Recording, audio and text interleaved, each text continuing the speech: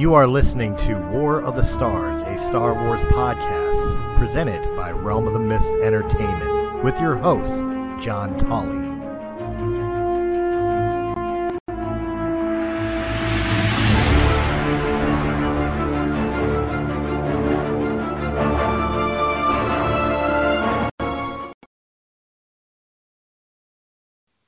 Hello, everyone, and welcome to War of the Stars, a Star Wars podcast.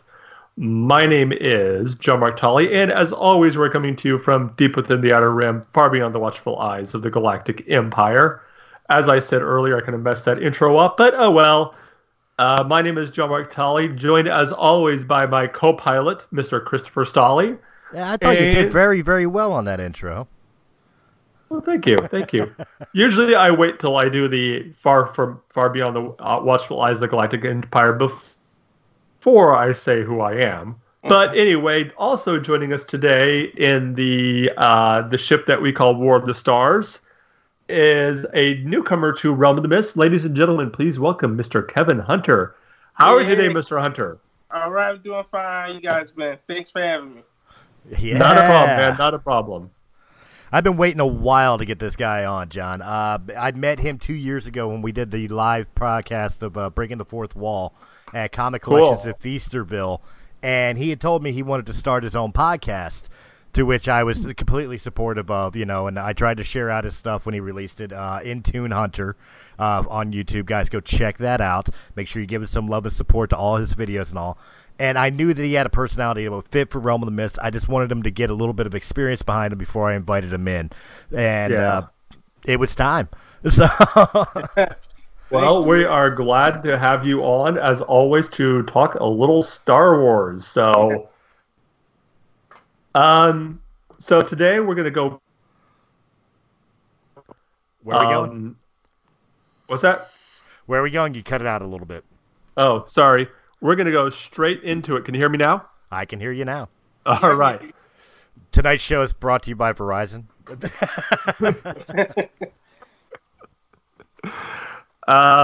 going to go pretty much straight into it because we have a lot of territory to cover and a lot of people to cover because we're going to be, as you know, we've been covering the women of Star Wars for the last few weeks. And other than a little break last week, of course, to talk about Celebration. We've just been kind of covering from week to week one individual woman, but today we're going to be kind of going over, I guess you could call it the best of the rest. Just some of the women that may not have been the main character or a main story arc character.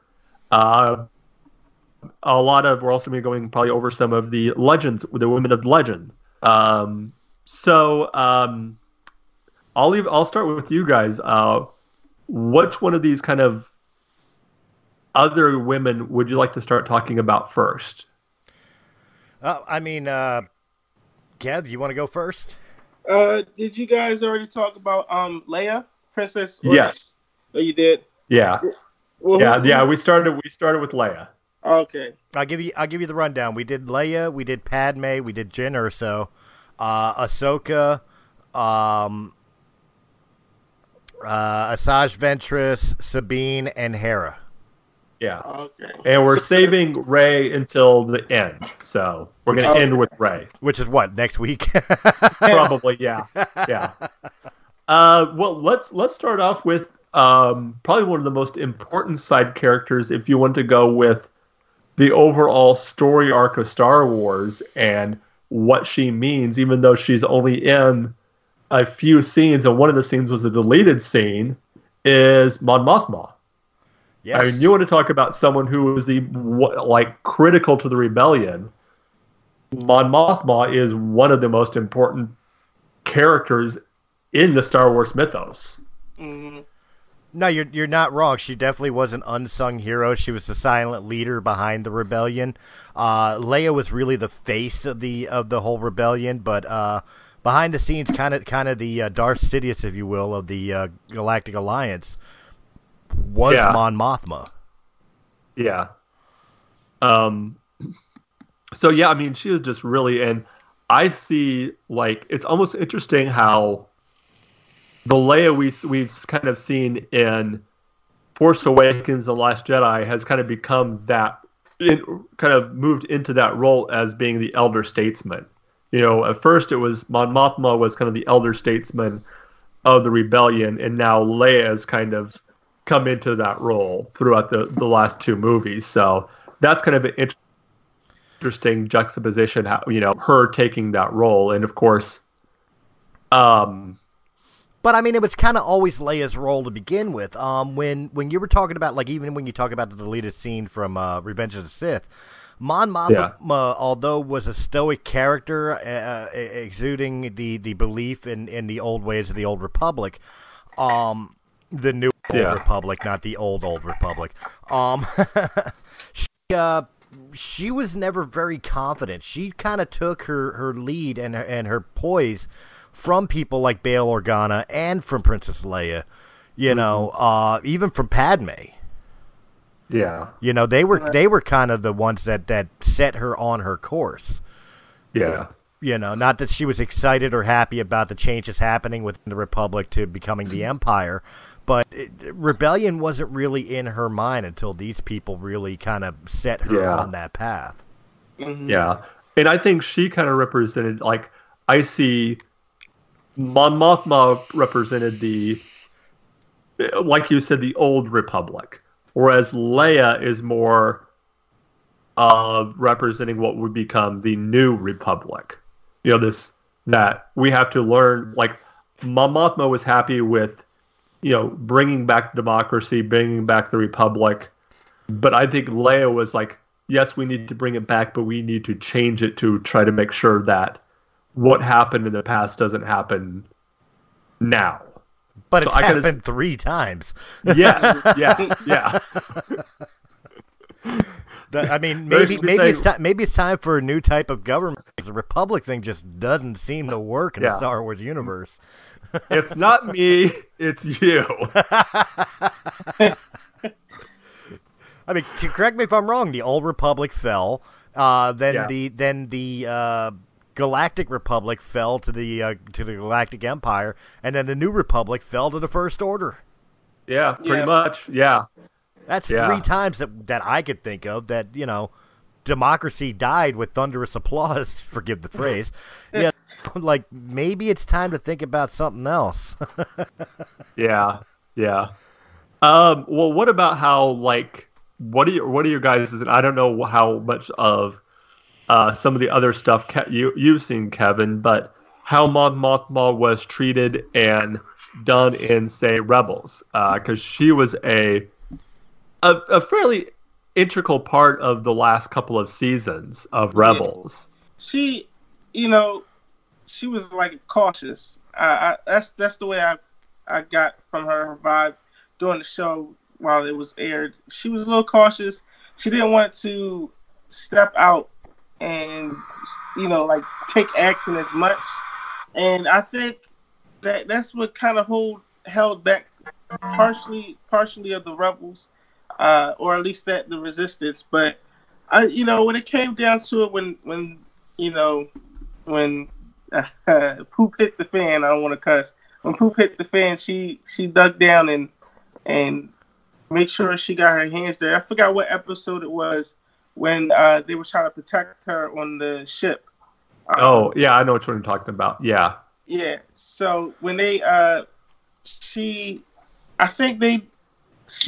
kind of saw what really actually needed to be done because, now it's serious. The Empire is actually coming after them. They figured them out. So, I don't know. Like she needed her eyes to be open a little bit, and I think that episode it was like a little bit more clearer for her to understand. Yeah. Like I need to get my hands probably not as much dirty as going out and being on the front line, but definitely need to make sure that the front line gets taken care of, as well as the as well as the politics. So yeah. Well, I also think the one episode in Rebels, and again, I'm horrible with episode names, but it was the one with is one of the ones with Saw Gerrera, where they have an interaction, and you see the juxtaposition of their points of view and their worldviews, whereas Saw was very much the ends justified the means, by any means necessary type of thing. And if there's civilians that get killed, well, that's just collateral damage. Yeah. And whereas Mon Mothma was very much of the mind, we need to win the hearts and minds. We can win as many battles as we can, or lose as many battles as we can. But if we don't win the hearts and minds of these people, we have to be better than them. We can't stoop to their level. So she very much tried to keep it, the conflict between soldier versus soldier, and I try as much as possible to avoid. She didn't want it to she basically, the way I look at it, she didn't want to get bogged down. Right. I don't know what you think, Chris, but that's kind of how I see it. As with her, I mean, I'm even thinking about like the EU days, and I think again one of her major downfalls was motivation. It was hard to get her motivated into action.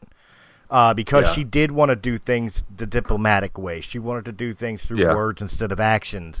One of her positive sides is once she had the motivation, then her resolve was ironclad. Yeah. But it was just getting her to go into action. She was very indecisive up until she finally reached that point that this is the correct course of action. Yeah. I just had a thought when you said she was very much diplomatic, and not to jump universes, but she would have gotten along perfectly with Picard in Star Trek. Yeah. Probably because Picard was violence was an absolute last resort. Yeah. And he would exhaust every avenue under the sun. And now you put Picard into the Rise of the Galactic Empire, for example. Picard would fail miserably in the time between episode 3 and episode 4.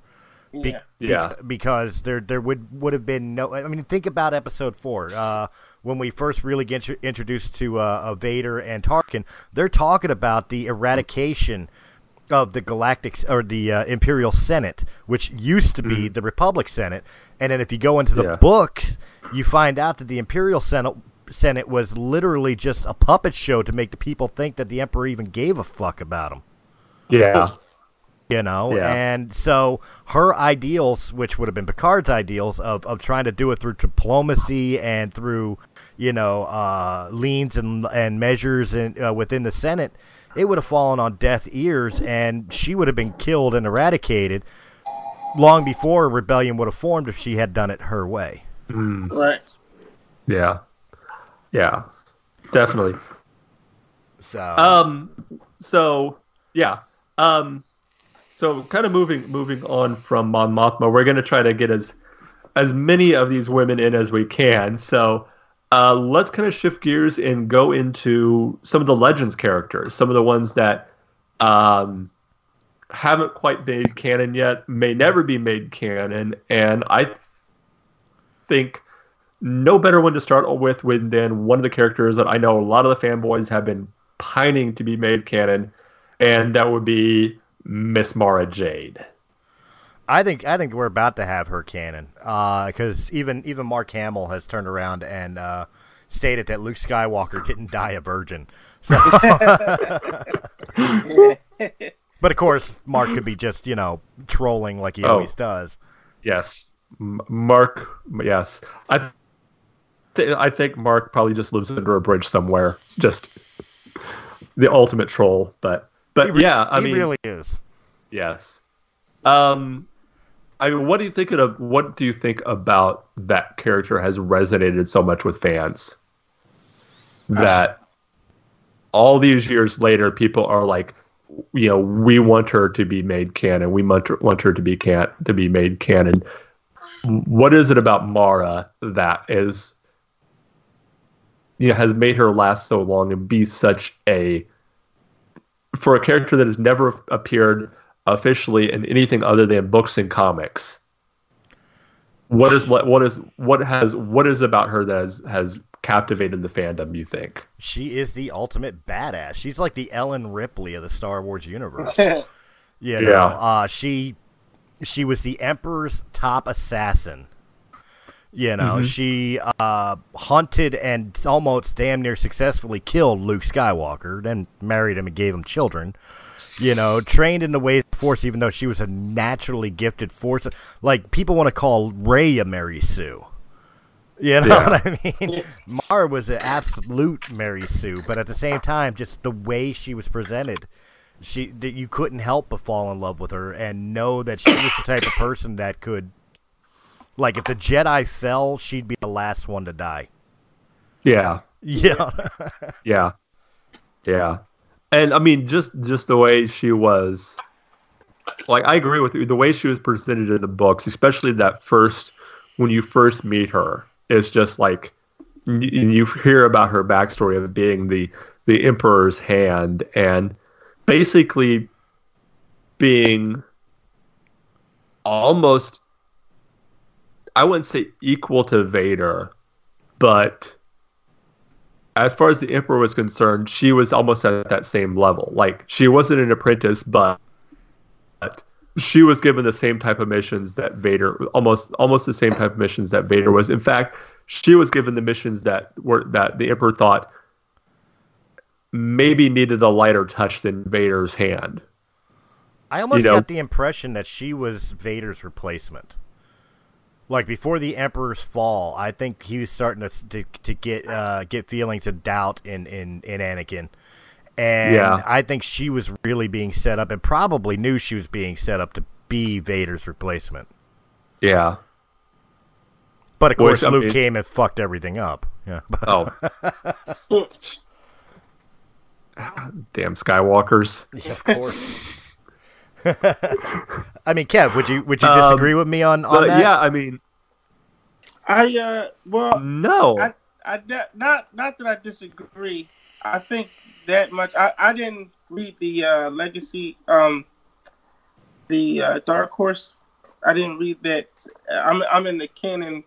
That's where I started reading. But from what I've heard off of YouTubers that talked about it, she was a BA, and I think from what I've heard, because I haven't read any of the comments, she was pretty much, like everything you said, Chris, like that like that strong of a woman too. She was working for the Empire, and then when she found the lighter side of the Force, became extremely well skillful in that as well. So, I agree.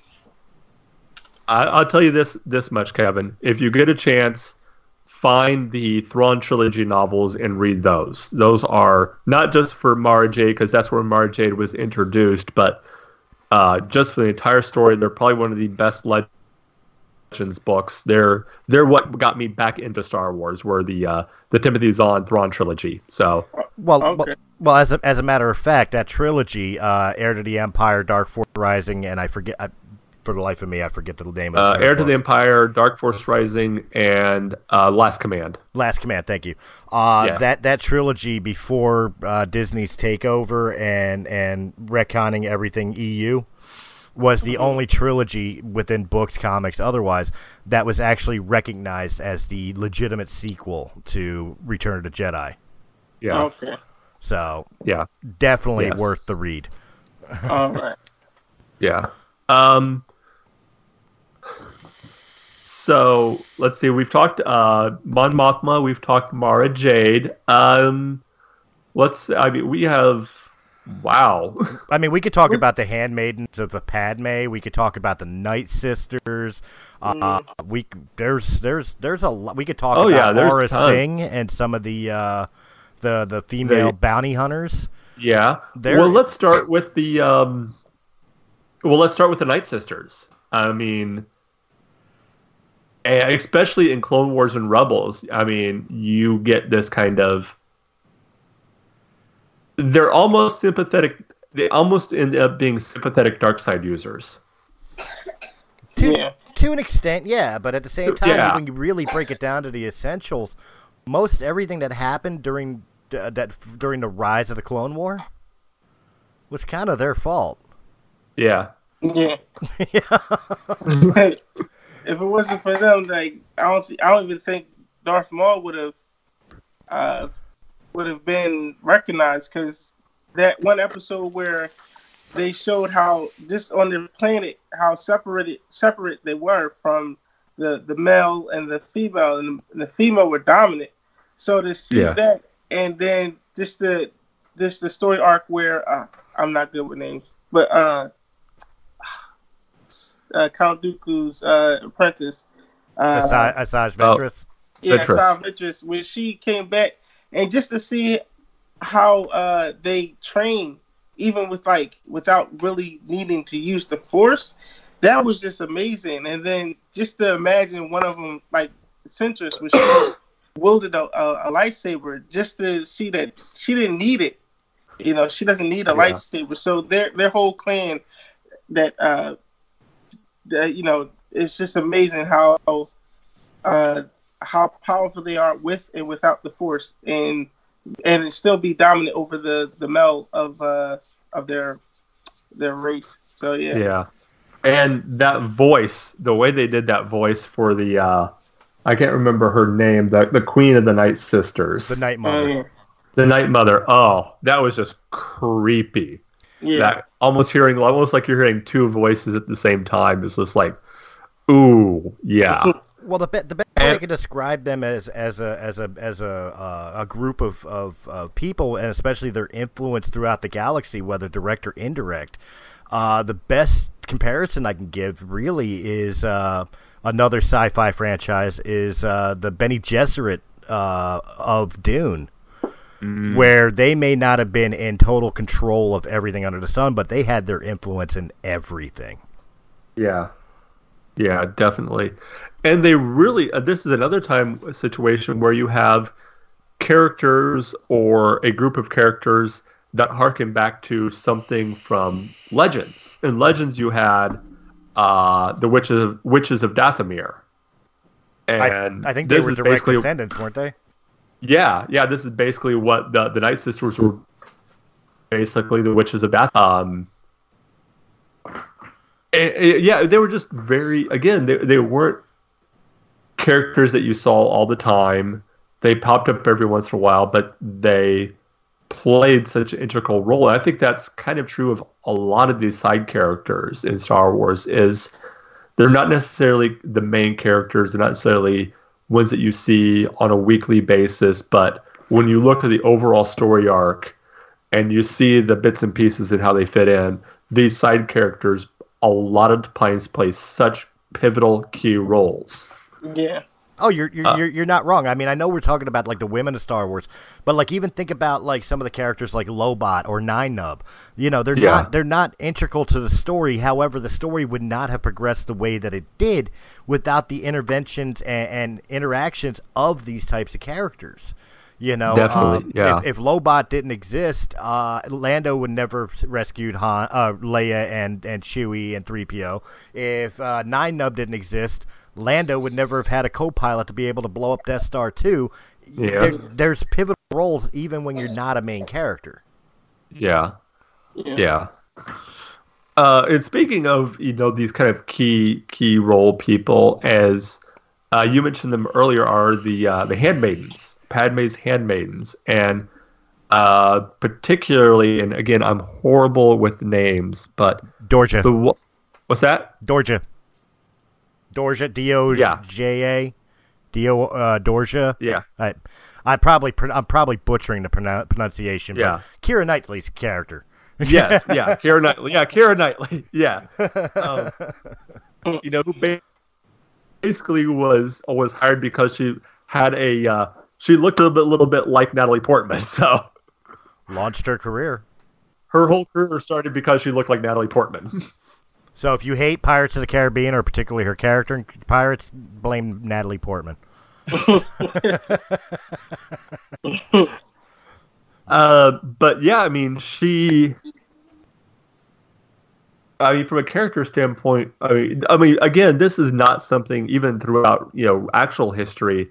of having a body double and having someone who looks like you was not something that's new. So, but we could talk about the mentality of the handmaidens, because especially in the new book, Queen's Errand, or whatever, or Queen's Shadow. That's Queen. I always want to say Errand, but it's Queen's Shadow.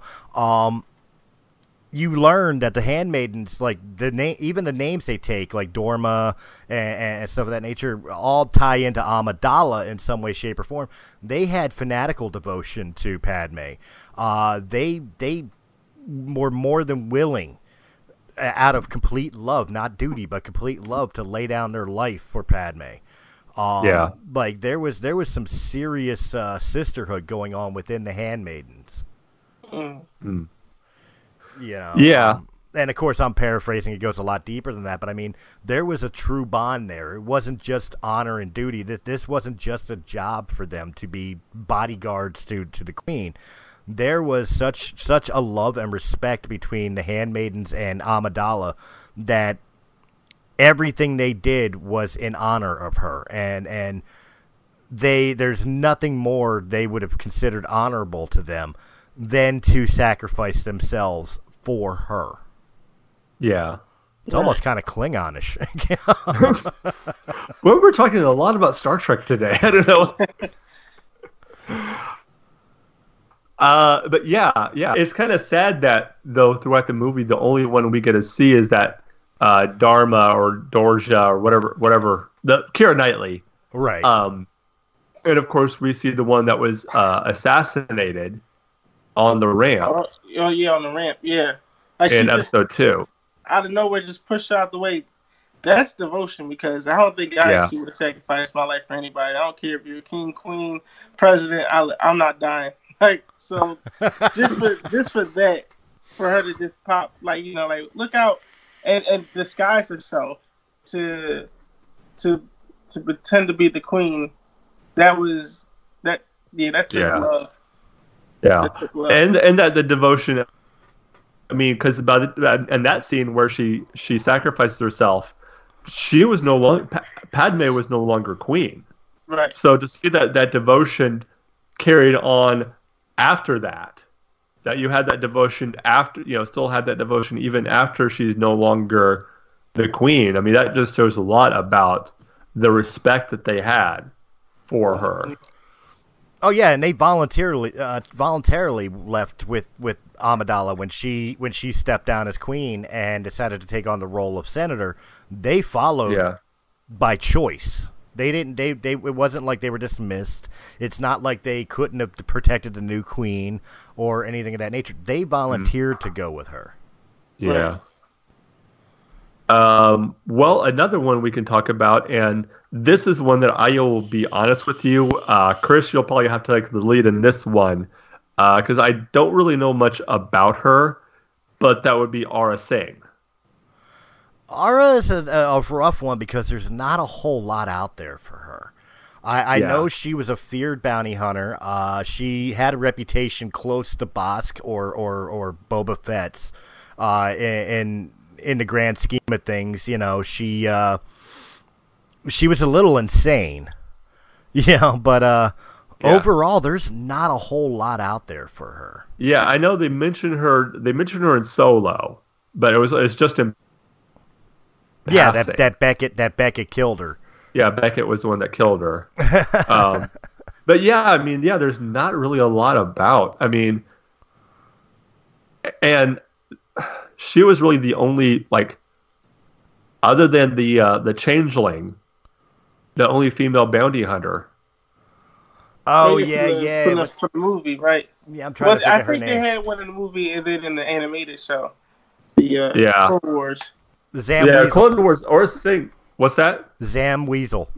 Zam Weasel. Yeah. Aurra Sing showed up a couple times in the Clone Wars, if I'm not mistaken. She did. She was hunting. She was trying to assassinate Amidala, I believe, on behest of Cad Bane, and was stopped by Ahsoka. And that's really where you got a chance to see that she was kind of nuts. Yeah. She was a couple cans short of a 6-pack. But I mean, she was deadly. And the problem is that the impression I got, again, there's not a lot of detail for her. I wish they would give more detail to her, because she's one of those people that would be extremely interesting. I agree. One of the things that one of the things I get from her is part of her proficiency is how much she enjoys what she does. Mm-hmm. Yeah. It's more than just. I think, like I think you said, it's more than just a job for her. It's fun. I think a lot of the bounty hunters are just, oh, this is a job. This is what I got to do. But she seems like the person that would do it. That would not necessarily do it for free, but Well, that's it. Like, you pay my docking fees and my fuel, and you got and a sandwich, and I'll take care of it for you. I'll assassinate the chancellor. Screw it. Okay, let's do it. She would work for minimum wage. She don't care. Yeah. Right. If the job's right, she'll do it. Yeah, definitely. The one I'm thinking about is and she only had like one small story arc. Oh man. She was the sister of darn it. Oh man, I'm sorry. We were just talking about him. Saw Gerrera's sister. Yeah. Oh, sister. Yeah. She, like, during the course of them training and learning how to fight back for themselves, and like she became her own character to where and this is good writing, because they actually made you care about somebody that eventually died later on, probably like 3 episodes in of that story. So, like, she motivated a lot of people and really helped push Saw Gerrera over to not caring about anybody. But I think if she didn't die off of not being caught by Ahsoka or that explosion, I think we would definitely, probably wouldn't change that as much, but we would have had a different Gerrera, I think. Oh, definitely. You're absolutely right, because I think one of the pivotal points of her character's involvement in that story arc was that she really was kind of Saw's moral compass. Yeah. What we got of the broken and paranoid man in Rogue One is directly resulted of the fact that he no longer had his sister there to keep him grounded. Right. Yeah. She was one of those characters that, like you said, even though she was only in maybe 3 episodes, as far as her character being pivotal for another character's arc, she was extremely pivotal for what would, like Chris said, what would happen to Saul later. That's a situation where one character affects another character in the story. So, she may not be the main character for, but she was a linchpin character.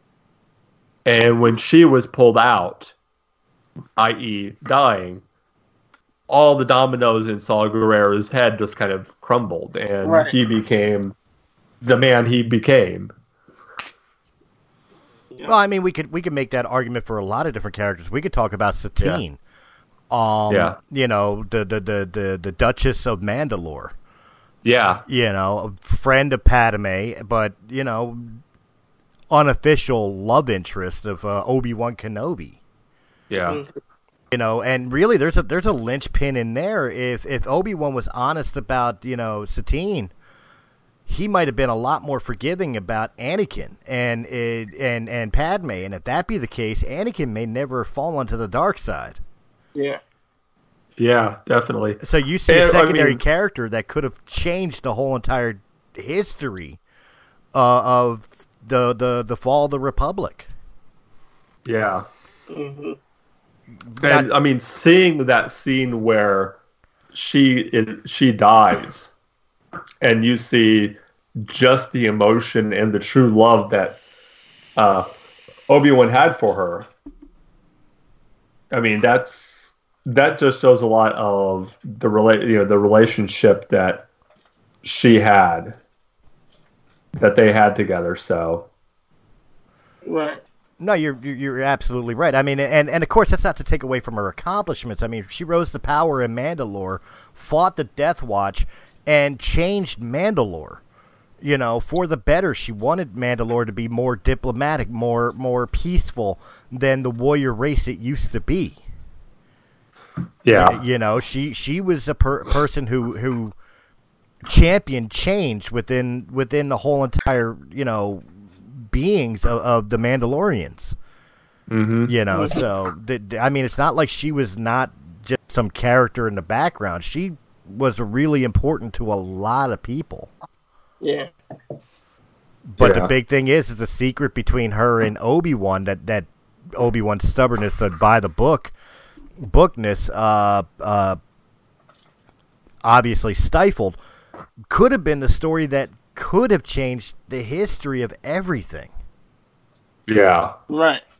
Because so like you said, that would have had Anakin reveal himself and not go down the path that he did, to have to think that I have to be a master in order to get into the back wall of the secret, I don't know, like the locked vault, to make sure that he could learn a way to keep Padme alive. Because if he would have came out, if Obi-Wan would have came out and said, listen, or just to Anakin, not even the whole Jedi Council, but only to Anakin, like, me and her, we had a thing, and it might happen again, then that would have resulted down for Anakin to say, well, me and Padme got married in episode 2 when I lost my arm, and we've been a thing, we got a child, and that would have, they wouldn't have fought on Mustafar, pretty much, I think. So you're right. I think had Obi-Wan known, and had Obi-Wan been open with Anakin about his own love affair, you know, I think not only would Obi-Wan serve as a good mentor for Anakin to keep him on a straight and narrow, but Obi-Wan would have kept a secret. Yeah. Obi-Wan would have absolutely protected Padme and Anakin and their child from ever being known to the Jedi Council or ever destroying his career as a Jedi.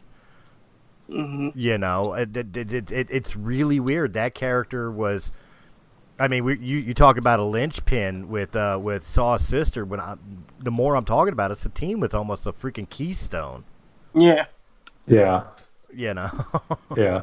And and you can't really talk about Satine without, of course, talking about her sister Bo-Katan, and a character that started out as you can basically say a villain in some sense, being a member of Night Watch and that more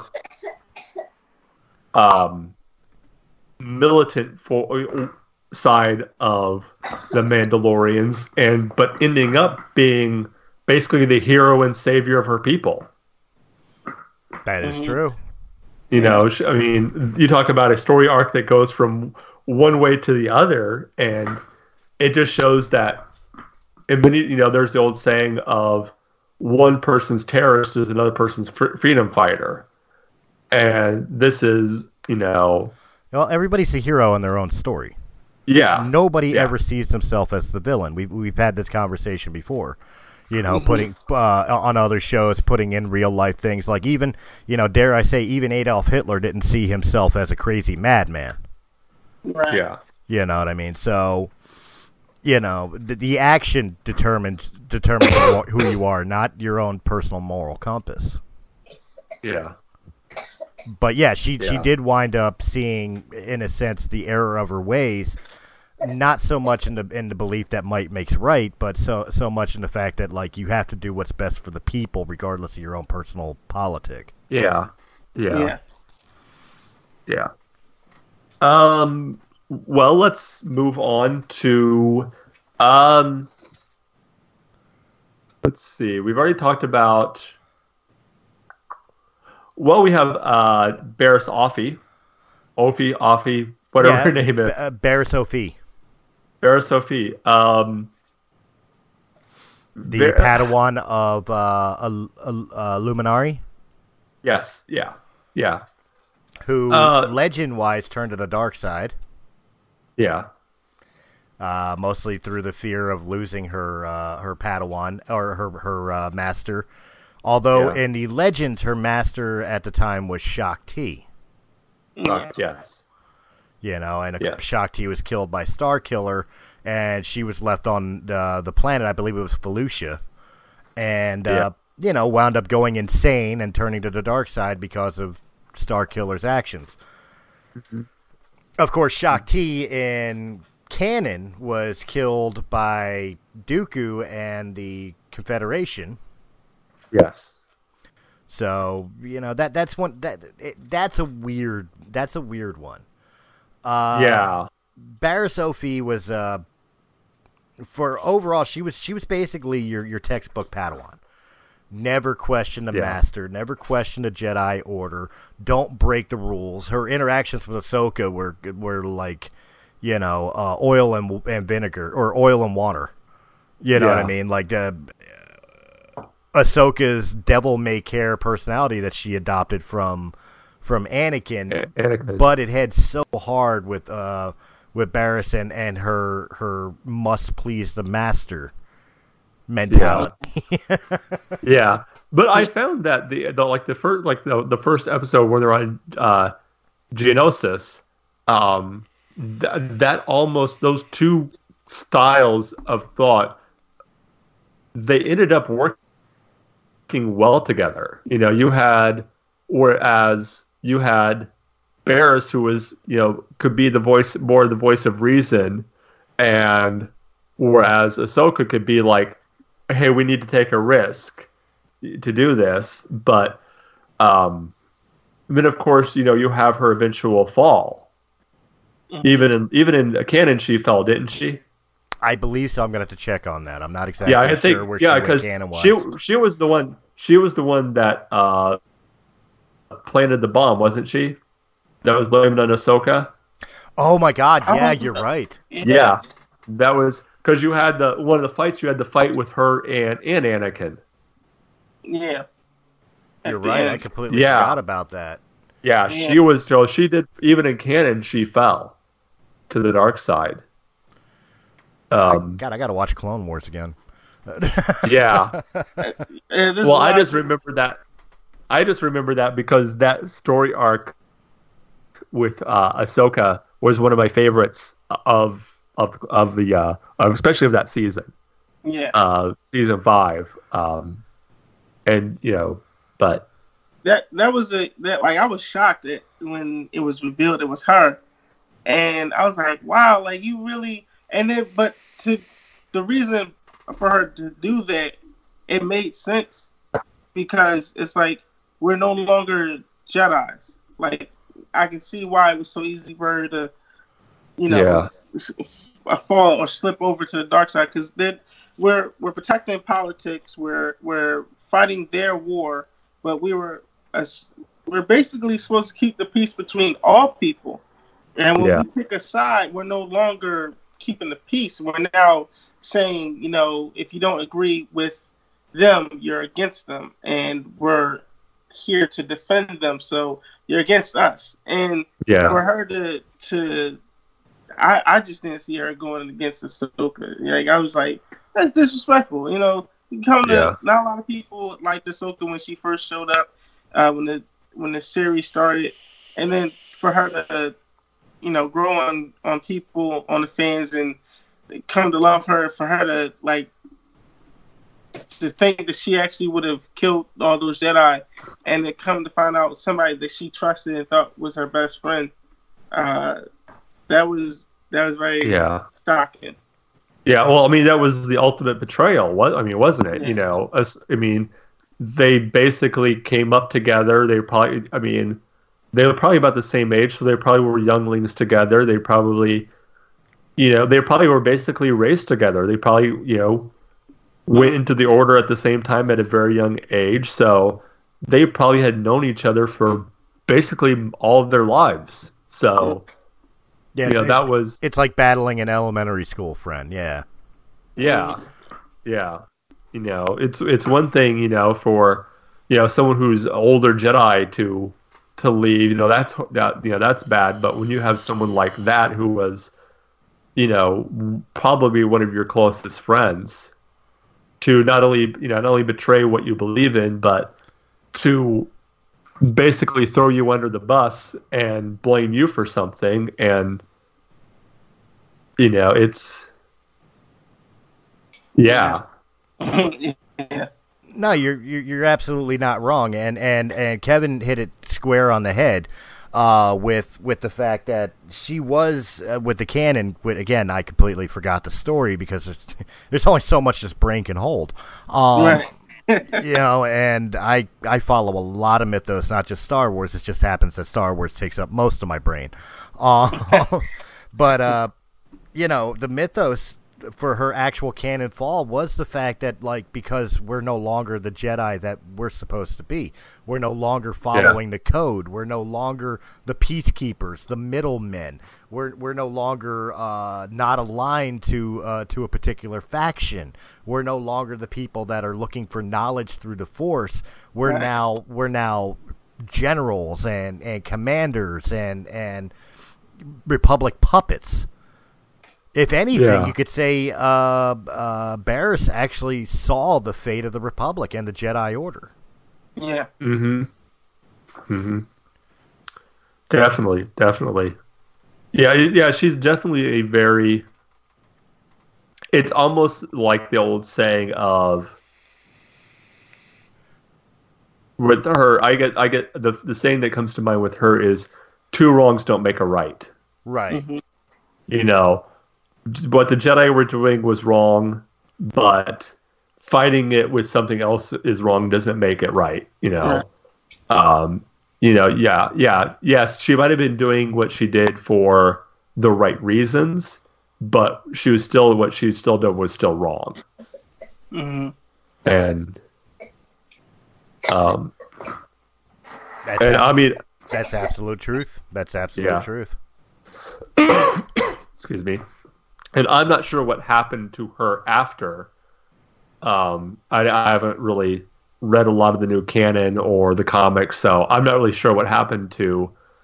I don't think she's really been mentioned. Yeah. There was one guy on YouTube that said that pretty much during the Order 66 she got loose, but the Inquisitors found her and killed her, because there was a chance that she would have joined the Inquisitors, but I think because Darth Vader was overrunning it, and that's Anakin, he's like, no, you're going to betray us later on down the line. So I think she died. So I think with as far as her.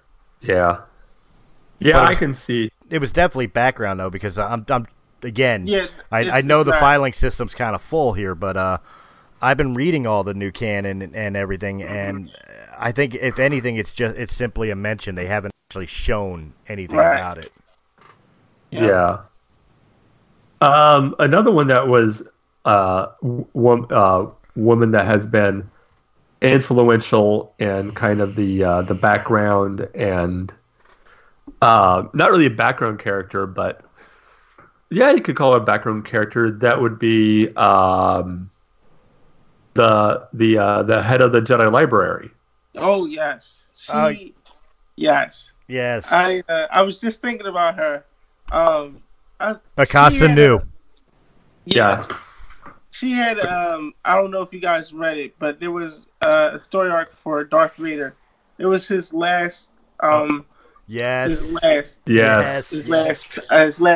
arc, and the way that they described her, like, she was a BA. Like, she was so smart and but not skillful in the lightsaber, but wise enough in the light to know she had to pass on the tradition of the Jedi, because eventually the war and the reign of the Empire wasn't going to last long, and there still to this day are Force sensitive children, and they have to know. They have to learn. The light. I just think the way that she defended herself in the comics, it was a weapon. It was like a gun, and she put her lightsaber inside of it, and it shot like a laser gun, but the force of a lightsaber. And the way she defended herself, she was like, I have to get back inside. And she almost didn't want to fight anybody because she knows she wasn't skillful. But just the knowledge that she held for herself was something that Palpatine wanted and something that Anakin wanted. And she just made, I don't know, like that whole story. I think it was about like 5, maybe 4 issues of her in that Darth Vader one. That was amazing. I was like, I never thought of her other than a regular librarian that, you know, you go to the library and like, okay, you're just a librarian. Didn't know about important, but they gave her some juice. Well, she was definitely like you said, she was highly intelligent. She was her strength in the Force was wisdom. Was completely wisdom and brilliant deduction, because the end of that story arc, when she was captured by Vader and they're on the Ark transport, you know, and she reveals who Vader is to a whole bunch of stormtroopers. Nobody told her that. She figured it out herself. She watched his movements. She watched his mannerisms and deducted who he is. Yeah. Yeah. You know, like she was highly intelligent. Oh, and she was, if anything, she was the embodiment of what like Yoda was trying to instill in Luke, that, you know, Jedi use the Force for knowledge and defense, never for attack. If you use the Force that way, you never have to attack. And she was literally the embodiment of that. Yeah. Yeah. Yeah. For what that's worth, because I mean, he wound up destroying the whole entire Ark retainer with her and the stormtroopers on it to protect his own identity. Yeah. Well, you know, hey, you got to do what you got to do. That's it. But yeah, she was definitely like, and I think they alluded to that a little bit in Clone Wars too, when Ahsoka got placed in the archives room. With her, and of course she had that changeling who was pretending to be a Jedi master, trying to get into the Jedi holocrons and all. And I mean, that was your first taste at New, and that she was more than just, you know, a squib in Harry Potter, you know. Yeah. Well, the fact that, I mean, that the masters would go, you know, the masters would go to her.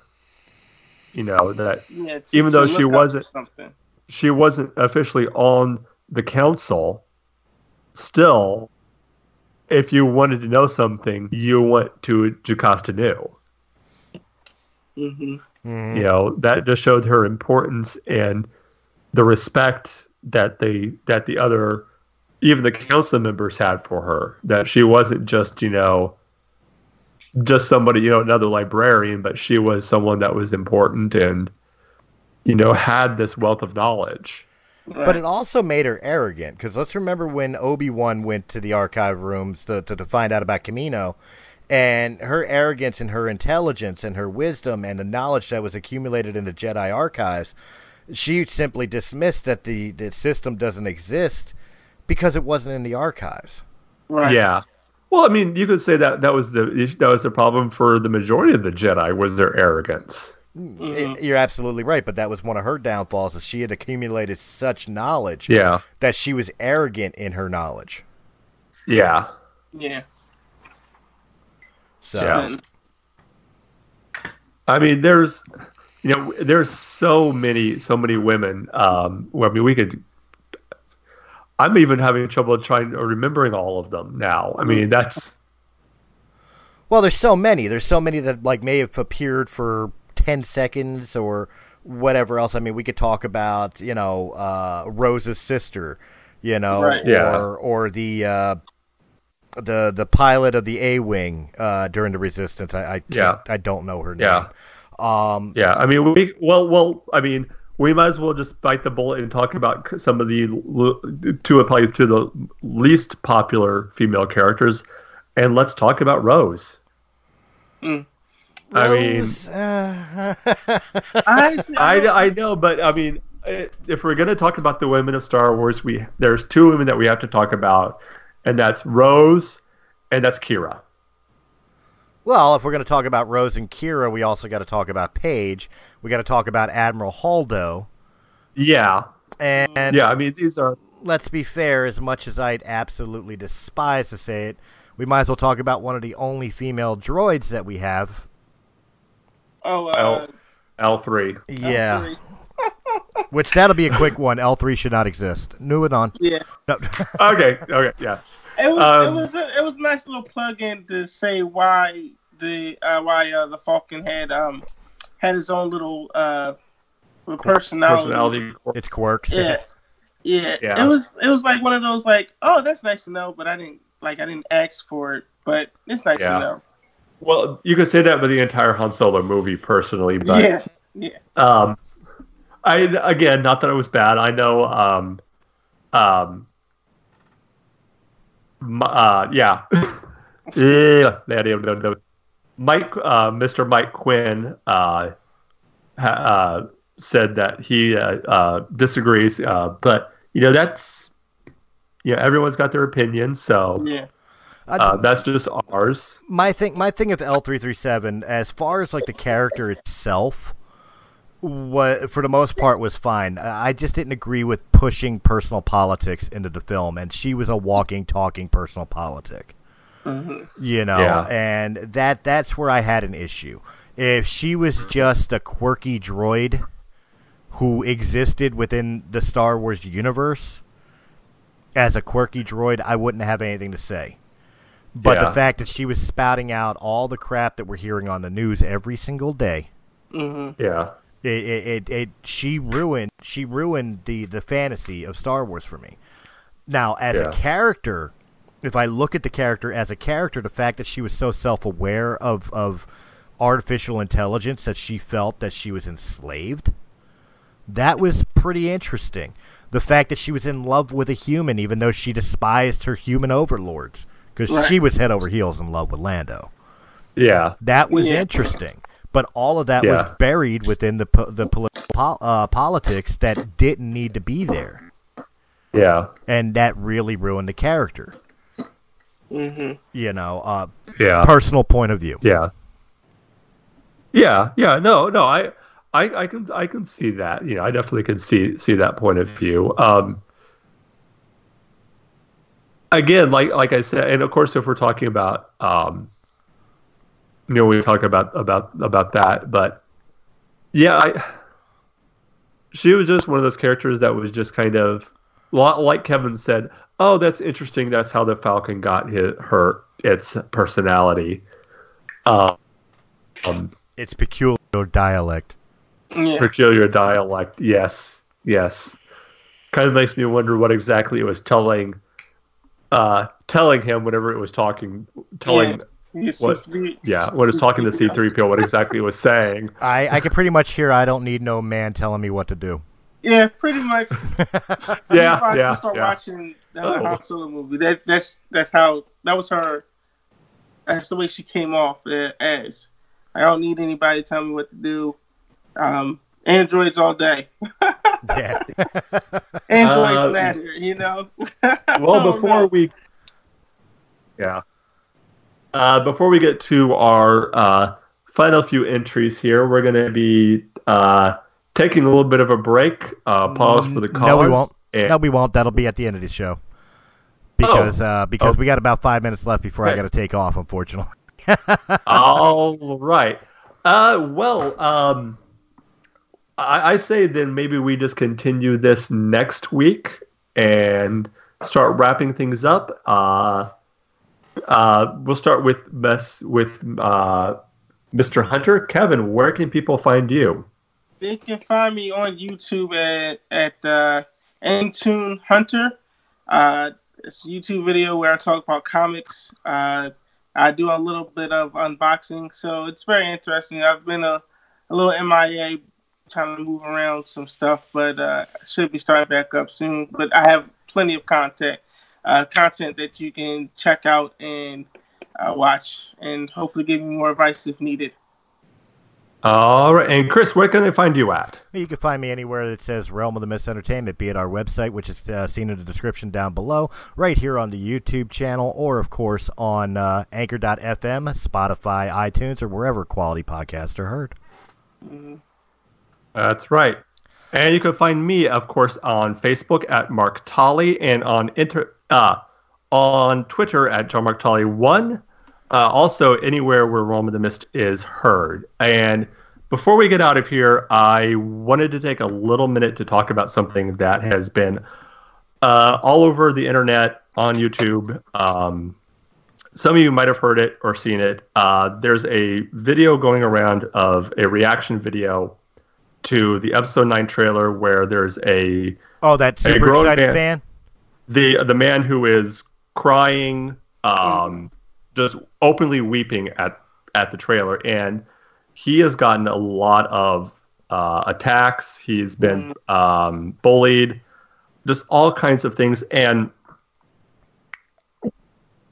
we, as longtime Star Wars fans who have grown up with this, and anybody who's in the quote-unquote nerd culture, whether it be Star Wars, Star Trek, whether you play D&D, we're used to this. We're used to the eye rolls, oh, you like Star Wars, or oh, you play that type of attitude from the outside. Right. What has hurt me and what has gotten me is many of these attacks have come from the fandom. Many of these have come from people who say that they're Star Wars fans. People, we should be better than this. And we've proven that we can be. I was so amazed and so happy at, even though I never didn't like her character, of the response to Kelly Marie Tran when she came out, that she got a standing ovation, that Ahmed Bassett, I think that's his name, Ahmed Best, got a standing ovation, that these characters have, even though we don't like them, we may not like the characters, we can still respect the actors that played them and still show respect for that. And after watching a video of Star Wars Theory completely, and in the most classy way ever, eviscerate these bullies, That's what I was going to say. Is I saw this through Star Wars Theory's response to it. Yeah. Shortly after that, I was going through and I saw a video of 2 young people that were reacting to the episode 9 trailer. And at first, I wasn't going to watch it because I thought to myself, these are probably just a couple of kids who've only watched the prequel trailers. But then I decided, you know what? No, I'm going to watch it, see what their reaction is. And I saw the complete joy in their face. I saw them as look in just that look of recognition of hearing Luke's voice, the look of joy and glee as they saw Lando, and then of course the look, of them almost coming into tears of seeing Leia, and then that look of shock of hearing the voice, that laugh of Palpatine. And it hit me. In the past we've talked about on the show about how different generations have their Star Wars. You have me and Chris have the original series. Someone who's a little bit younger, maybe the age of Keith, theirs would be the prequel trilogies, and these kids would be the sequel trilogies. But after watching this, I think I was wrong. It's not a matter of this is my Star Wars, this is your Star Wars, this is their Star Wars. No. Ladies and gentlemen, this is our Star Wars. Yep. Until next time, may the Force be with you. Always.